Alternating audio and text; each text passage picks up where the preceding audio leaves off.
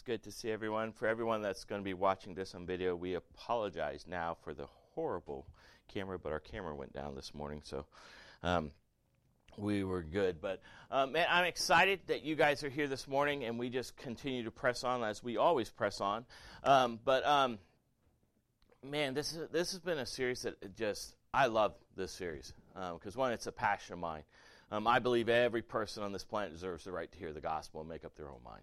And I believe that's our job. And so it's kind of been a theme for us all year about what it is to be the church and how to, what's the purpose of the church, and that is to further God's kingdom and everything. And so I'm excited as we go through it. But this morning's going to be a little bit different. This morning's going to be a little bit more challenging. Have you, excuse me, have you ever noticed there are some conversations that when you start them, they end the conversation? I mean, in our culture today, you bring up politics, and it's pretty kind of polarizing right now, unfortunately, which is really sad to me. We used to be a country that we could agree to disagree and then go get some coffee, and it was all fine.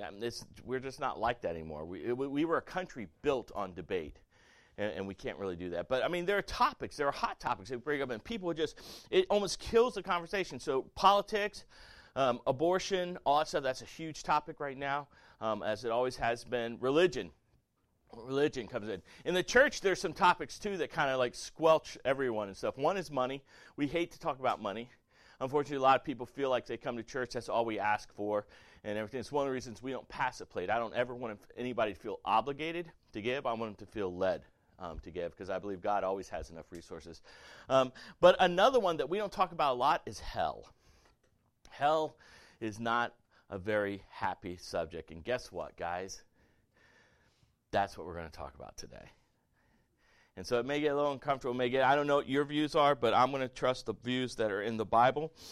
And so it's a hard topic to talk about. And it's a very heavy topic to talk about. And my goal is not for you to leave here all depressed and everything. My goal is to leave here motivated and encouraged that we don't have to deal with that. So if you have your Bibles, turn to Luke chapter 16. There's a few stories, a few references in the Bible, but tell them I can't come right now, but if you ordered a pizza, it has to be here at noon. So, perfect. But sorry. I told you, I have a doctorate in sarcasm. I'm really, you might say it's a spiritual gift, or I don't know, but... But there are places where it talks about hell, it mentions hell, it describes hell. This is probably one of the greatest stories that really gives us a picture. And so if you have your Bibles, turn to Luke 16. If you don't have Bibles, we have them available. You can sign into our Wi-Fi at GBC Guest. Just type in Find More. You can do that. But as always, and as I said in the beginning, we believe these words are the words that matter, the only words that matter. It's the only authority I have to ever get up in front of you and preach or teach or do any of that. And so I ask if you would just stand with me as we read in Luke 16, starting at verse 19. Jesus tells this story. He says, "There was a rich man who would dress in purple and fine linen, feasting lavishly every day. But a poor man named Lazarus, covered with sores, was lying at his gate. He longed to be filled with what fell from the rich man's table, but instead the dogs would come and lick his sores. One day the poor man died and was carried away by the angels to Abraham's side. The rich man also died and was buried. And being in torment in Hades, he looked up and saw Abraham a long way off, with Lazarus at his side. 'Father Abraham,' he cried out, 'have mercy on me, and send Lazarus to dip the tip of his finger in water and cool my tongue, because I am in agony in this flame.' 'Son,' Abraham said, 'remember that during your life you received your good things, just as Lazarus received bad things. But now he is comforted here while you are in agony. Besides all this, a great chasm has been fixed between us and you, so that those who want to pass over from here to you cannot, neither can those from there cross over to us.' 'Father,' he said, 'then I beg you to send him to my father's house, because I have 5 brothers, to warn them, so they won't also come to this place of torment.' But Abraham said, 'They have Moses and the prophets, they should listen to them.' 'No, Father Abraham,' he said, 'but if someone from the dead goes to them, they will repent.' But he told them, 'If they don't listen to Moses and the prophets, they will not be persuaded if someone rises from the dead.'" Will you pray with me? God, I just come this morning. Father, this is not a conversation that I ever enjoy having. but it is so important. God, I don't want this room, this building to be filled with fear and dread, because none of those are of you. You are a God of grace, you're a God of mercy, of holiness, but you are also a God of justice. And so, Father, would you just lead our time now? Would these words be your words, not mine? God, would you use these to encourage us, to embolden us, Father, to live the life you've called us to live, the life, Jesus, you sacrificed for us to live. God, give us ears to hear, give us hearts to respond. God, give us the courage to do something with this outside these walls. Father, whatever needs to be dealt with today, let it be dealt with. But God, just have your way. May this message, may this time bring great glory to you, God, and may it further your kingdom. We pray it all in Jesus' name. Amen. You may be seated. So the truth is, this is a hard conversation. Hell is a hard conversation. We don't like to talk about it. We don't like to talk about sin at all in a lot of our churches because, we don't want anybody to feel bad. But then we don't want to talk about hell. But the truth is, did you know Jesus spoke 3 times on hell for every one time he spoke about heaven? He talked more about hell than he did heaven. And this morning, this is not a message to scare you, because as I look around this room, I assume and I believe of just in conversations with you and talking to you and over the time of knowing you, I assume and I believe that everyone here has kind of missed that. Hi guys, come on in. Let's make some room. Why did everyone sit on the end? Scoot in.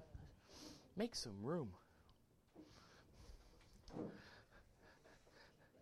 So again, it's not a message to scare us, because again, as I look around this room and I've seen the faith of the people in this room, I believe you're pretty much everyone's safe from there. If you're not sure, let's talk real quick, okay? And so it's not necessarily, when we're talking about hell this morning, it's not so much to scare you, but to remind you what you've been saved from. Because I believe that we kind of get complacent sometimes. If you're like me, I got saved when I was like 5 years old in a little tent revival and stuff, at a children's tent revival. I grew up in the church. I've heard this over and over again. And I've studied it, and I've gone to school and all these things. And I know what Jesus does. I know what Jesus has done for me. But after a while, we get complacent, I think. And sometimes we forget what we've been saved from and what people out there needs to be saved from. And so that's really what this morning is and stuff. And I know one of the toughest questions, and probably one of the questions you've heard before, is if God is so loving, why does he send people to hell? And I just want to make this fact right off the beginning, is that God doesn't send anyone to hell. We go of our own volition. In fact, that's what the Bible says over in John 3:17. If it's going to do it now. Come on, there we go. For God did not send his Son into the world to condemn the world, but to save the world through him. You understand this and know this right off the bat. When people come up and say, well, if God's so loving, then why does he send people out? He doesn't.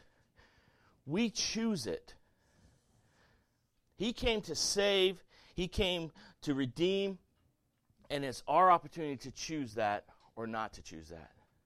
I raised my daughters as they were growing up that every choice you have has a consequence. There's a positive and there's a negative consequence.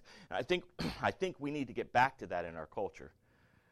We need to start teaching our kids, we need to start teaching everyone that every choice you make, there's a consequence. There's a consequence of it. And it could be a good consequence, it could be a bad consequence, but there is always a consequence. And it's the same way with eternity, it is the same way with this. So let's talk a little bit about what hell is, though. First thing is hell's eternal. Every person is going to live forever. You know that? Every person that has died is still alive. We were all created for that. We were all made for that. We live forever. It is an eternal place. There are basically two choices at the end of our lives. Either we are with God in his presence, or we are separated from God in his presence. And so hell is eternal. Hell is also a place of pain, fear, and sadness. It is not a nice place. You know, I love it. I'm at Universal all week, and it's summer, and people will literally come up to me like, it's hot as hell here. I'm like, I don't think so. I don't think you have a concept. See, I think we have this miscued concept of what comic strip drawers have read with devil with a little pitchfork and horns and everything. And by the way, Satan loves that we've done that, because we've made him a cartoon character and says something to be wary of and stay away from. We've made hell some kind of party place, but it is a place. It is a place of pain. It is a place of fear and sadness. I mean, you hear it in Lazarus. He's begging just to relieve this agony.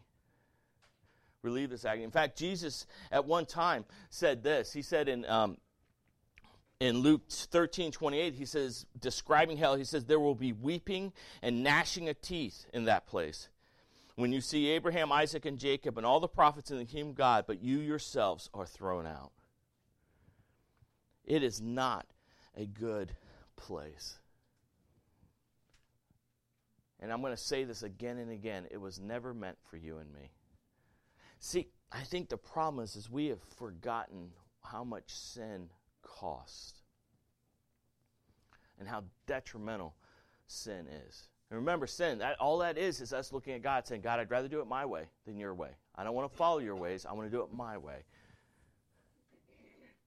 And we have forgot the cost of that. But hell is not only eternal, a place of pain, but it is also a place of isolation.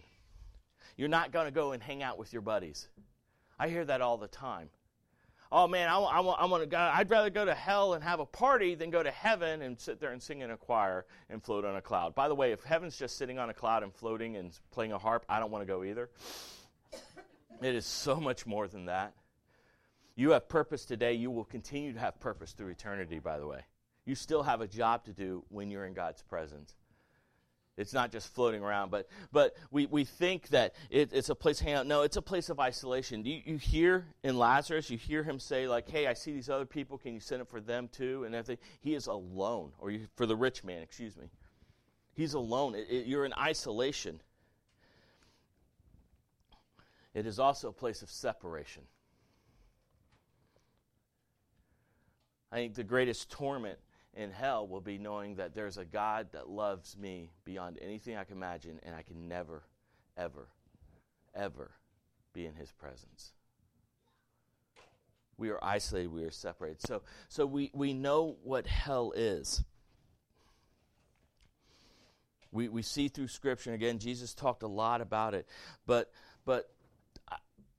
I want you to know that there are some good things in hell. Have you ever heard that? Oh, good, some perplexed looks. I was hoping for that. That there are good things in hell, and that's where we're going to kind of dive into our scripture here. The very first thing is, you know what? There are good people in hell.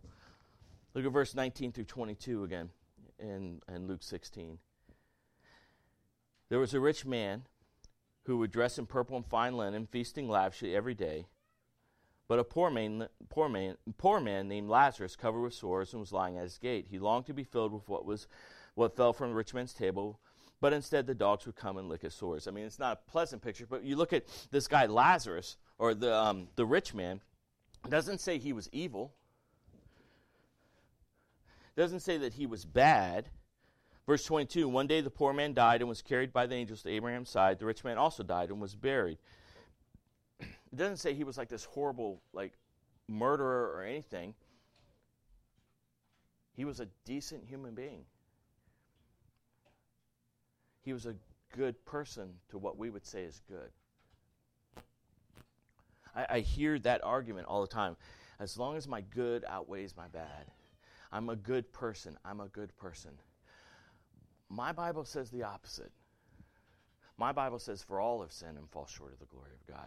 It's not about being good. It's about being perfect, because that's the way we were created to be. And the only way we become that is through Christ. And so on our own, we may believe we are a good person. but we're not good enough. And so hell will have good people in there. Not only that, there will be people with good vision. Look at verse 23. And being in torment in Hades, he looked up and saw Abraham a long way off with Lazarus at his side. This rich man knew exactly where he was. He had perfect vision of where he was and what was going. He knew, he's like, this is not the place I want to be. This is not the place I ever desire to be. There was still vision. There was understanding and vision to know that I'm in a place where I don't want to be. So understand that I believe that with all my heart, as Jesus teaches, that when people die and they have separated from God and they have chosen not to be with God and to be separated from eternity, their choice again, they will understand very much what they have lost. There will be good vision. Not only good vision, but there's good prayers. Good prayers. Look at verse 24. Father Abraham, he cries out, have mercy on me and send Lazarus to dip the tip of his finger in water and cool my tongue, because I am in agony in this flame. The problem is it is too late then. There's a good prayer. Pray for mercy. Please, please pray for mercy. And he's like, you had an opportunity for mercy your entire life. Over and over again. There were chances to recognize your need and everything. And you pray for mercy. It's now too late.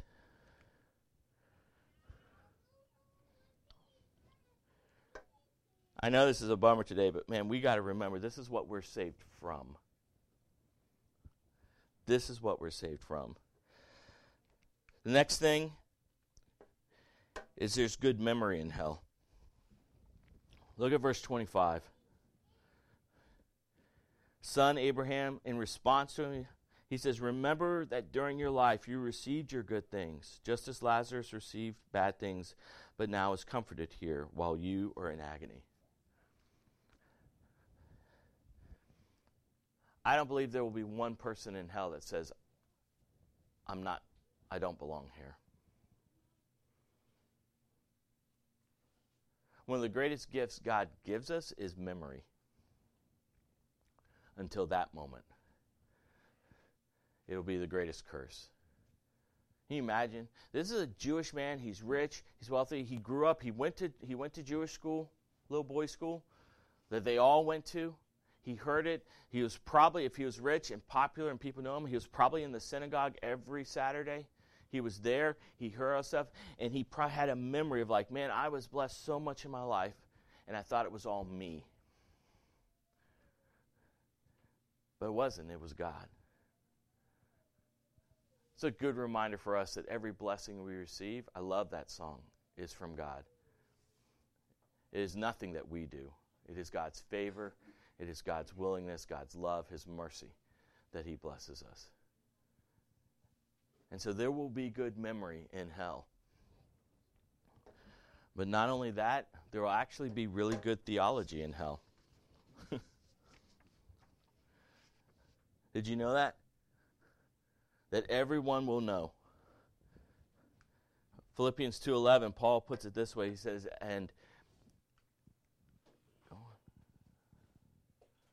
man, we are just having so much fun today. There we go. And every tongue will confess that Jesus Christ is Lord, to the glory of God the Father. Every knee will bow. Every tongue will confess. Everyone will know that Jesus Christ is the way. And they will admit it one day.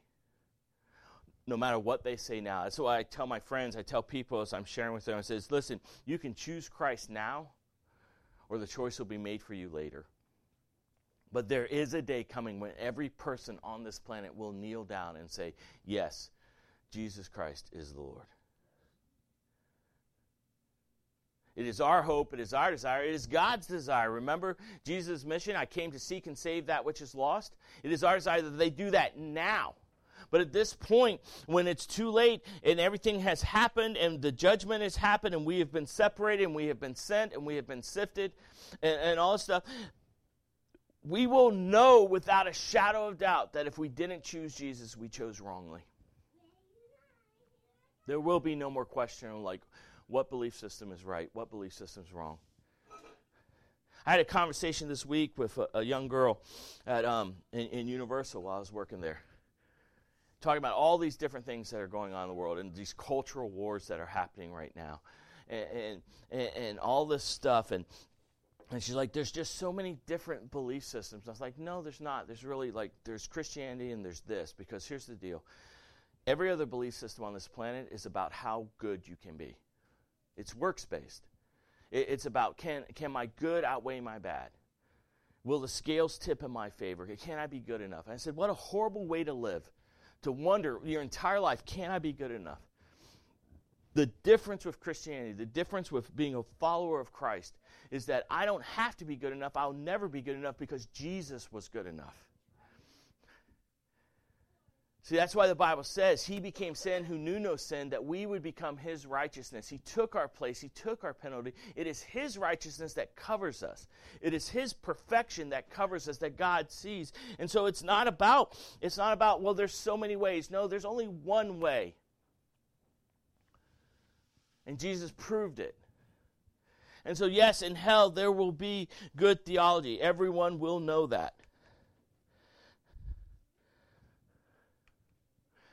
There will also be good priorities. Look at verse 27 and 28. The rich man talking to Abraham again says, Father, he said, then I beg you, send him to my father's house, because I have 5 brothers, to warn them so they won't also come to this place of torment. Send them. Send someone to warn them. Send someone to tell my brothers. But Abraham mentions that you have all this. You have Moses. You have the prophets. You've grown up in this. And if they didn't believe him, they're not going to believe someone else. I love it when I talk to people. It says, if God would just show up, I would believe in him. I mean, just rip the roof off. The truth is, if God ripped this roof off, none of us would be on our chairs. We'd be underneath the chairs hiding and crying out and saying, oh, no. I've heard people say, man, if I was there with Jesus, man, I wouldn't have denied him. I would have been one of the ones that stuck with him all the way through, man, if I had just been there. No, the people that Jesus talked to knew more about Scripture than you and I will ever know.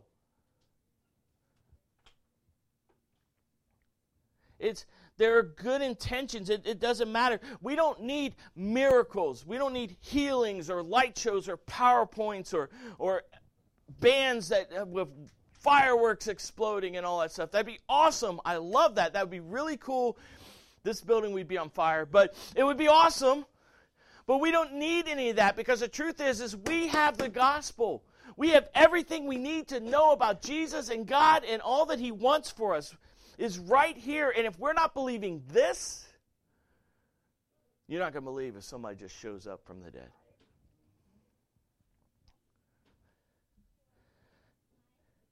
And he knew that, and he wanted someone to go send. Go to my brothers, warn, testify to them, witness to them. That's what he wanted. The last thing is good intentions. Hell's going to be full of people with good intentions. There are some that it's just outright rebellion. There are some people that are going to just say, no, I refuse to believe in God. I'm not going to believe in God, and it's ridiculous, and I will take the consequences of it no matter what.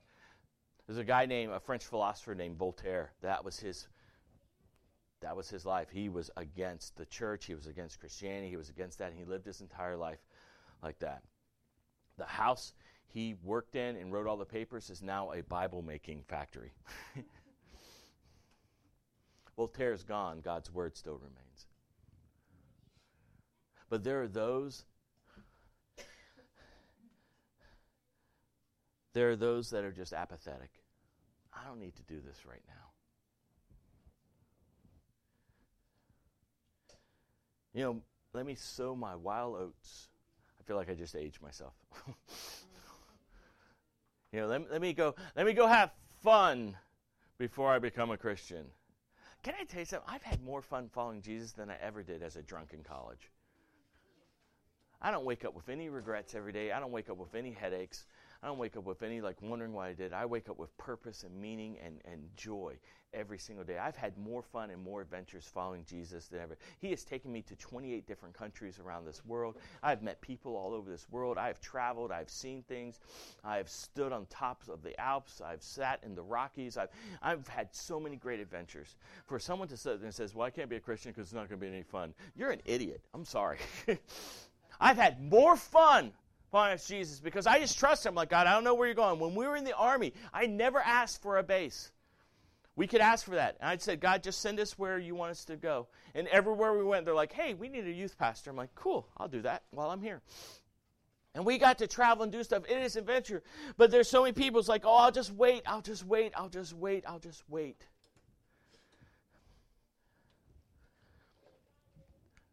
There's a problem with waiting. Psalm 103, 15 and 16 says this, for as for a man, his days are like grass.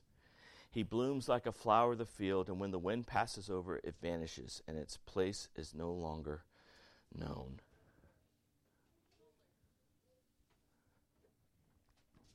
Let me read that for you again, since you didn't get it. As for a man, his days are like grass.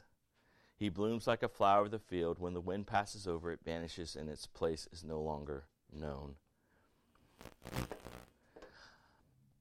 I woke up this morning and said, where did 51 years go? Gosh, it felt like yesterday. When my mom was yelling, get up. Get dressed for church. Don't argue with me. This is the Lord's Day. Shut up.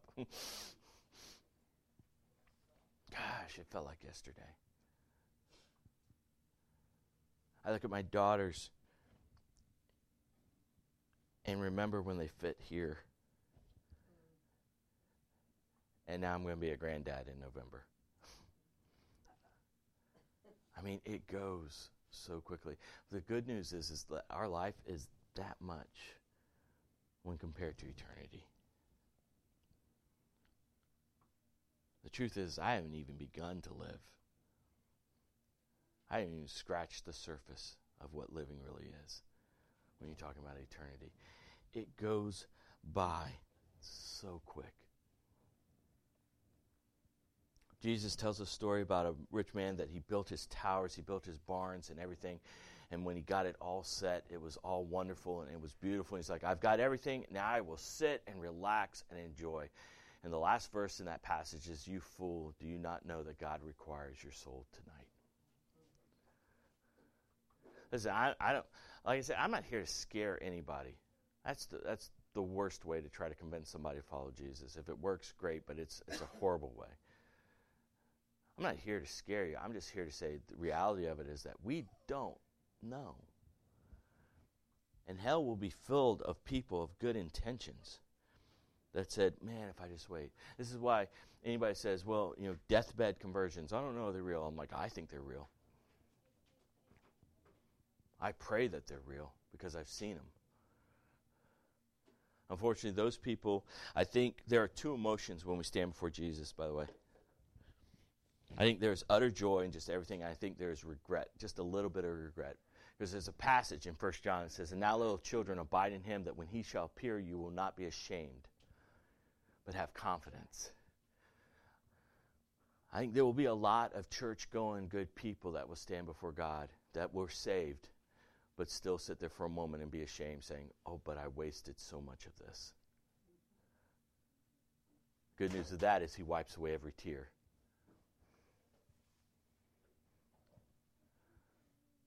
Man, I want to be ready. I don't want to wait. I don't want to procrastinate. This is why we're asking, who's your one? This is why we keep going over this. Today, like I said in the beginning of this, I'm not talking about this to scare you into faith. I'm talking about this in this room with these people today to remind you what you have been saved from. That is glory. That is praise. That is joy. Right now it says, man, I don't have to deal with the torment. I don't have to deal with the isolation. I don't have to deal with any of that because what Christ did for me. Remember this. Hell was not prepared for you and me. It was never, ever meant for you and me. In fact, there is a home prepared for us. There is a place prepared for us, and it's not hell. Turn to John 14.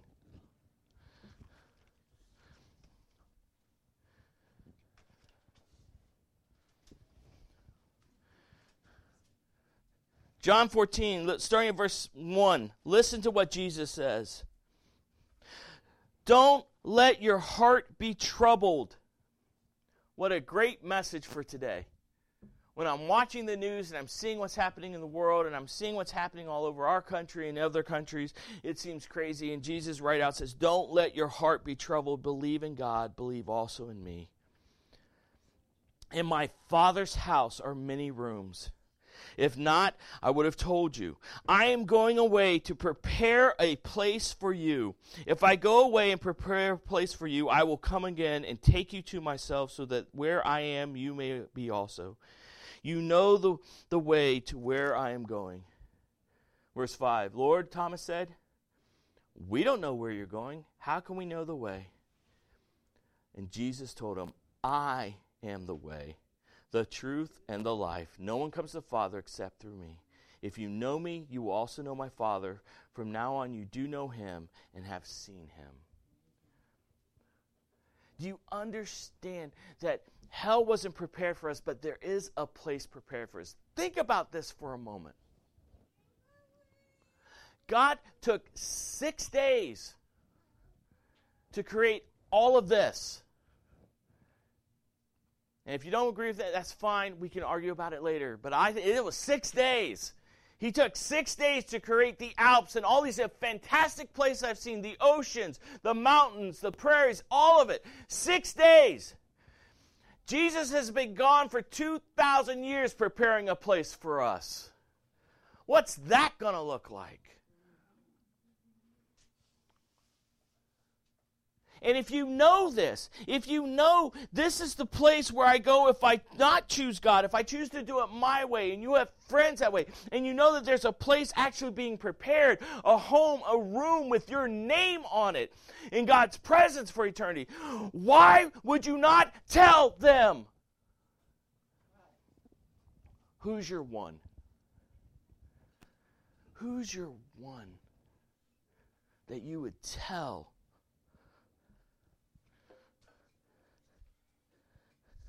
See, the truth is not everyone's going to listen. You can share your story. You can share God's story in your life, and not everyone is going to buy into it. Not everyone is going to accept that. It's okay. It's not on you. Jesus said, no one comes to the Father unless the Father, no one comes to me unless the Father draws them.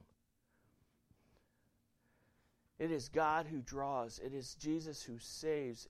All we have to do is tell and leave the rest up to him. And so there will be people that will say no. I always use this argument. Not an argument, but just a thought. I said it this week. Oh gosh, his name just slipped from me. He was a philosopher, a scientist. He basically said this. He's like, if I'm wrong about my faith in Jesus and eternity, then I have lived my entire life with purpose, with meaning, with joy, helping, serving others. Then I die and I'm gone, if I'm wrong. But if you're wrong, are you willing to face the consequences of that? There will be people that will just totally shun us and say, no, no, no. But let it be said of us. Charles Spurgeon said this. Let this be said of us. Come on. If then you will be damned, let me have this one thing as a consolation for your misery, that you are not damned for the lack of calling after. You are not lost for the lack of weeping after. You are not lost for the lack of praying after. I don't know who your one is. I don't know who that person is that you're trying to share, that you're praying for right now. But if they be damned, let them not be because you didn't call after them. Let it not be because you're not weeping after them, then you're not praying after them. Let that be what we're known for. We'll leave the outcome to God.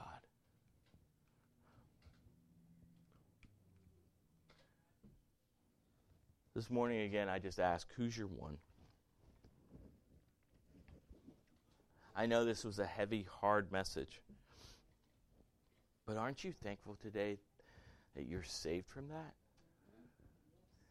I mean, that should put a smile on your face.